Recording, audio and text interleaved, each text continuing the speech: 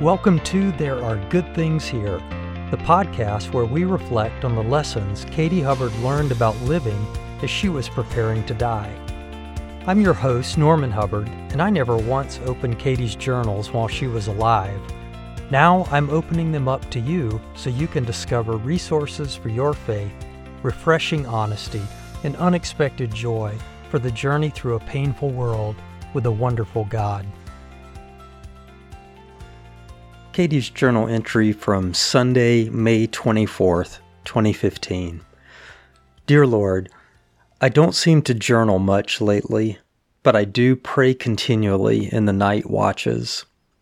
Can I just pause here and say, I realize some of you are probably thinking Katie journaled all the time, and she did journal more than most people that I've ever met.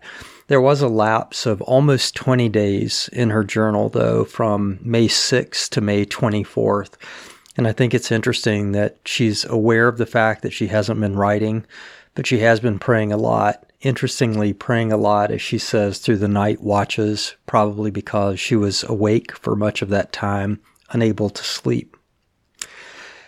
Larry and Claire are here. Those are my parents, by the way, so Katie's mom and dad-in-law. We're having a good visit with them. We've been doing a lot of yard work. Larry painted a piece of furniture. Yay! Claire and I picked out drapery fabric. Yay! Good stuff all. Gracious, we did a lot yesterday, and she puts "we" in quotation marks, probably because she didn't feel particularly great. Larry weeded all afternoon, and so did Claire. It is always so good to have projects to work on with them because they work really hard. If you're willing, we will have Tom's graduation party tomorrow night. I am so excited about it. Please don't let it rain, Lord, she says with a smiley face. Off chemo again, due to low blood counts, but thankfully I'm remaining healthy. Norman preaches at Midtown today. A boy in Tom's class overdosed. He was always high. It absolutely broke my heart that a life should be regarded as a throwaway and a waste at 18. Lord, what would you have me do? To think that our government has control over our neediest citizens and that they go to school all day or to a school all day that offers no hope. Matthew 4, the temptation of Jesus. Satan is asking for showy miracles. Satan quotes scripture too. First, the temptation of the flesh to make bread. Second, a temptation of miracles to prove it. Third, temptation of all the world has to offer. All of these things I will give to you if you will fall down and worship me, Satan says. After reading the history of the Renaissance world, I see who is behind the desire to rule and why it is so bloody. Matthew 5, blessed, as in 1 Timothy 1:11, blessed God, a word that is attached to the names of God. Blessed are those who mourn, to mourn for or lament one, for they shall be comforted. Comfort, to console, to encourage, or to strengthen by consolation. Jeremiah 33:1.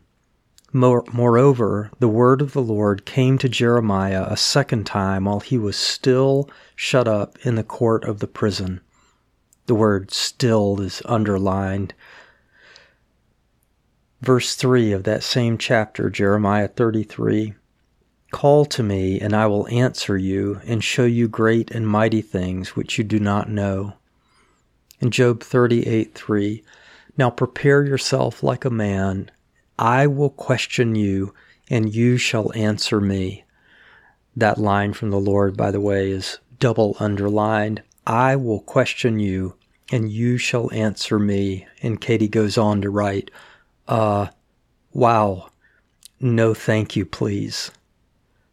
Lord, I am shut up in the court of the prison, and you show me astonishing things from your word. They leap off the page. I love that final comment. Katie likens herself to Jeremiah, who is shut up in prison, just as she's felt shut up oftentimes in her bedroom, unable to get out of bed. But you show me astonishing things from your word, Lord, and they leap off the page. So often that's what you see in her journals, just the things that were standing out to her as she opened from one passage to another. God was with her, and he was teaching her from his word, even at her low points, even through the valleys, or maybe especially through the low points and the valleys. God was with her, and he's with you and me too, which is why we can say with confidence, God is good, what he does is good, and there are good things here if we'll just open our eyes to see them.